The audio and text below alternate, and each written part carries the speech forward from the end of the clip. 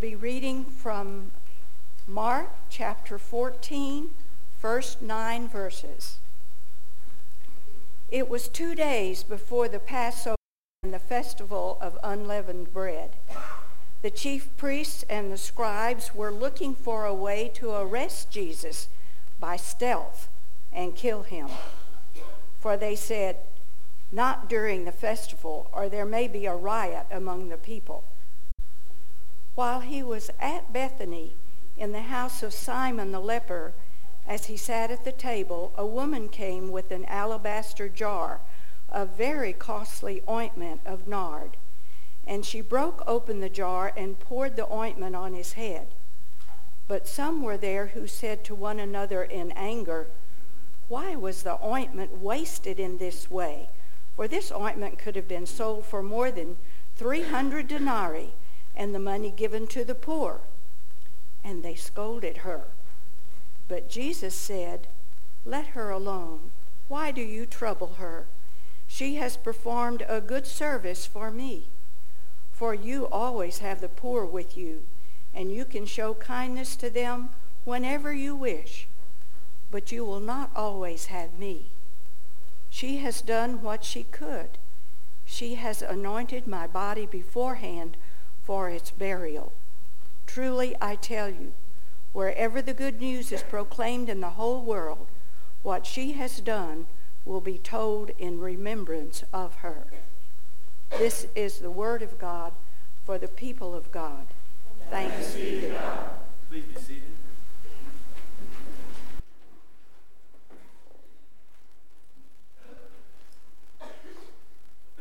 It is so good to see you this morning. Hasn't the music been wonderful? And you look so festive with your palms raised high and waving during the first song. Thank you for participating in that way, because today is a day for hosannas. It's a day for palm branch waving and full choruses of "Blessed is he who comes in the name of the Lord." And it is as it should be. This is the beginning of Holy Week. It's the Sunday in the year we remember Jesus riding into Jerusalem on that small donkey, being praised as the one who will usher in a new kingdom. Followers of Jesus, they line the streets of Jerusalem, and they have great hope that this kingdom will be one where oppression of the powerless will cease and where the reign of David will be restored. It's an exciting time. And as Jesus rides into Jerusalem, there are Roman soldiers there too, making sure that things are going to stay peaceful and orderly. But they're anxious. They can't quite make out what's happening with this parade they knew nothing about. The soldiers are concerned. They're nervous that things could get out of control. They weren't prepared for it, but they're there, and this is their job. Not only does the crowd wave palm branches, but they begin laying down their garments in front of the donkey so the donkey would walk on those instead of the streets. It sounds like a parade for royalty, but we all know better, don't we? We know that this was a continuation of a movement that Jesus had been growing and nurturing for 3 years. It was a movement where people would live with generosity and humility. It was a movement to usher in a society where the last shall be first and the first shall be last, where people would watch over one another in love. This is how Holy Week begins. Now, to be sure, a week can be a very long time. Maybe that is why today's lectionary is the longest gospel reading of all the Sundays in the year. Our lay reader read just 9 of the 118 lectionary verses for today. And I know you're grateful. These 9 verses, though, they'll prepare us for what takes place after the triumphal entry into Jerusalem, after Jesus has driven the money changers from the temple courts, after Jesus has given his disciples and his followers the great commandment of loving God with all that we are and loving our neighbors as we love ourselves. Now, at the time of this gospel story this morning, it's been a couple of days since the triumphal entry into Jerusalem. The scene is set in Bethany, and it's the home of Simon the leper. It is in Simon's home where Jesus and the disciples, they sit around table with food and conversation. Now, we don't know much about Simon. We don't know who he was, what he did. We don't know why Jesus chose Simon to have dinner at his home. Jesus had friends in the area that he visited often. You remember Mary, Martha, and Lazarus. But in fact, if Simon was a leper, it makes some sense to us, doesn't it? Throughout his life, Jesus was the friend of those considered outcasts like lepers, the blind, the mute, prostitutes, the demon-possessed, tax collectors. These were folks shunned by the religious leaders and marginalized by the Roman government. Jesus was the hero of the marginalized because he befriended those folk when society had discarded them. It was the marginalized of society who had renewed hope that day when Jesus rode into Jerusalem. They had hope that Jesus was going to overthrow the unjust political structures and establish a new kingdom where the upper class in society no longer exploited the lower class, but instead shared their benefits with them. Now, I'm certain that in that house of Simon there was a spirit of hope and lively conversation all about Jesus, what he had been doing since he entered Jerusalem that day. They're still reveling in the powerful display Jesus had with the people lining the streets of Jerusalem. And even at great cost to them, they praised Jesus. And they could have been seen as being disloyal to Caesar. Those in Simon's home that day, they were excited. They were filled with hope until that woman showed up. Everything was fine until that woman entered the room where Jesus was sitting at table. Now, in the Gospel of Mark, it's obvious she's not a very important guest. The Scripture does not even give her a name. We know the name of the others there, Simon, Jesus. We can name the disciples. But not this woman. She was nameless. And this nameless woman entered the scene, and suddenly everything Jesus had been trying to teach the disciples about God's movement of love and grace in the world was made very clear with her one act of hospitality.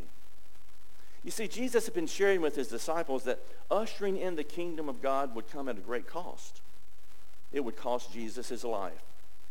And Jesus had carefully and consistently been teaching his disciples about his death and his resurrection, which lie ahead of him on his journey to Jerusalem. You probably remember the disciples' response to his teaching. In Caesarea of Philippi, you remember he told the disciples about his death, and the Apostle Peter took him to the side saying, you know, this is a confusing message. Messiahs do not die. Messiahs reign. And this talk of resurrection is just too hard to understand. And one day Jesus was teaching about his death and resurrections, and the disciples were so clueless that James and his brother John approached Jesus and said, "Teacher, when will you establish your new kingdom? And when you do, let us sit at your right hand and your left hand." The disciples misunderstood, or maybe they just ignored this part of the message. Maybe it was too painful to them to consider that they had given up their lives for one who would eventually be crucified. Whatever the reason, they never quite got this solemn and this sobering message. Jesus knew that soon one of his friends would betray him, the religious authorities would condemn him, and the civil authorities would crucify him. And none of the disciples could hear this in his voice or see it in his face, but for some reason, this unnamed woman did. It was the woman without a name who heard Jesus' voice and saw on his face the surety of his death. She entered the place where Jesus was eating, which was at best distasteful and at worst disrespectful. The dining room was reserved just for men. Dinner time in Bethany was a segregated time. Women didn't enter this place that was designated for the boys. This was the societal norm. And aren't you glad societal norms can be challenged across the years? Challenged when they exclude folks instead of including them. But again, this was the societal norm. The second century Jewish rabbi, Judah ben Eli, wrote, "Jewish men should thank God every day for three things. First, not being born a Gentile. Second, not being born a woman. Third, not being born illiterate so they could study the Torah, the scriptures. Now, someone said in the first service they were going to talk to their Jewish friend about this. This was 2nd century, okay? So if you have your Jewish friends, it's not happening today like that. This unnamed woman entering the boys' club, it was a radical and courageous act of hospitality. While men were at dinner, this woman entered the room, broke open an alabaster jar full of nard, and she poured the nard over the head of our Lord. Can you see it? Can you smell it? For a brief moment, there was a powerful and commanding silence in that room. The smell of sweaty men and stale breath was baptized with the sweet but strong aroma of nard. Now, what happens next is both interesting and expected. No one rushes to Jesus, the honored guest, the person who is next in line to be king. No one rushes to clean him up or to wipe the nard running over his head, into his eyes, into his beard. What happens next is typical of the disciples' response to such an event. They had responded this way over the past 3 years. You see, the disciples were a frugal group, and they had to be. But how they responded to this woman's extravagant love was just their opus operandi. They ignored the obvious and began trying to make sense of the event. Woman, they said, don't you know how much that perfume costs? What a foolish thing you have done. And before we start judging the disciples, we do this sometimes, don't we? We sometimes speak out of scarcity to justify our stinginess. However, Jesus, he nixed the conversation. He said, leave her alone. She has done what she could. She anointed my body beforehand for its burial. You see, in Jewish custom, the dead body was anointed with fragrant spices before the burial, and we know that Jesus' body would not have this opportunity. So this woman's actions prepared him for his death. This nameless woman somehow knew that Jesus was on his way to Jerusalem, not to be fitted for a crown of jewels, but a crown of thorns. Not to be seated on a throne, but nailed to a cross. Not to be hailed as a new king, but to be killed as a common thief. And when Jesus' closest friends understood what would happen to him, that he would be betrayed, arrested, crucified, it was hard for them to embrace this, but somehow this woman understood, and she offered what she could to love Jesus before he was crucified. She couldn't stop Jesus from what he was about to do. She couldn't save him, but she could show him that she listened and she heard him. She can honor him and she can grieve him, and she did. Jesus then says about this woman, truly I tell you, wherever the good news is proclaimed in the whole world, what this woman has done will be told in remembrance of her. And it's true, isn't it? Some 2,000 years after this woman loved our Lord the way she did, gave him the hospitality that she did, we're remembering her again today. And throughout the church year, we remember this woman, how she gave all she could to her Lord. We remember at great peril to her, great prejudice for going against the norm of society, entering a room full of unappreciative men. She did so offering Jesus a costly gift. And so entering into this Holy Week, I think we would do well to pause and to ask what this unnamed woman might teach us about Christian discipleship. One thing is for sure, she claims the humanity of Jesus.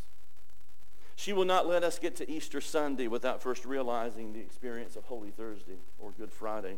She reminds us that we must go through the Garden of Gethsemane if we are to experience the empty tomb. Through her extravagant and even wasteful action of pouring an expensive bottle of nard over the head of Jesus, we are reminded that we are called to be a generous people. We're to offer wasteful and excessive hospitality to one another. The action of this unnamed woman reminds us of the absolute and unreserved love of Jesus for all people everywhere. And this means each one of us here this morning. Our Lord gives us an opportunity, just as he gave the unnamed woman an opportunity to demonstrate our love to those who feel unloved those who feel as though they're empty so they can be filled with the grace of our Lord. Jesus told his disciples, this woman has done what she could. So maybe as we come to the beginning of Holy Week, the question we can ask ourselves is, can Jesus say the same of us? Can Jesus say that we have done what we could of loving others, both family and friends, both companions and those we disagree with or may not even like? Can Jesus say that we have done what we could by offering extravagant love to those like this woman who do not fit the norm of society? When our heart and mind is in concert with the heart and mind of Jesus, wherever the good news of the gospel is proclaimed, our Lord says it will be remembered. It'll be remembered by our family and friends, by our strangers, and even our enemies. I recently watched again one of my favorite movies, Kingdom of Heaven. In one of the scenes, Balian de Ibelin, with great regret, he takes up arms against someone who's threatening his life. However, before the conflict and afterwards, he shows great humility, even praying for the one who was threatening his life. And a man traveling with the one who was defeated saw the humility in Balian and said, your quality will be known among your enemies wherever you meet them. In other words, Balian did what he could to avert injury, to offer hospitality. And can this be said of us? Can we say that we will follow the truths of the United Methodist Church? That we will do no harm to others? That we will do good when we can? That by our devotion and our worship, that we'll grow in love with God and with others? The unnamed woman and her faithfulness calls us to consider our relationship with Jesus, to recommit ourselves to faithfulness to God and put feet to our faith in sharing God's love in whatever we do. Holy Week is an invitation to remember the depth of Jesus' love for us. And it's an invitation for us, from our Lord, to be humble in spirit and to be courageous in our actions, sharing with others what Jesus has already shared with us, a love beyond any imagination that we might have. Let us pray. Oh God, you're the giver of the most expensive gift, Christ our Lord. Help us make ourselves more vulnerable to the needs of others. Let us live unselfishly and more thoughtfully, that we may spread love's fragrance wherever the odor of cynicism and despair hang in the air. Fill our homes, O God. Fill our lives with the fragrance of your grace, so that we might fall more in love with you. And we offer this prayer in the name of Jesus, the one who knows each of our names and who reigns with you in the Holy Spirit, one God, now and forever.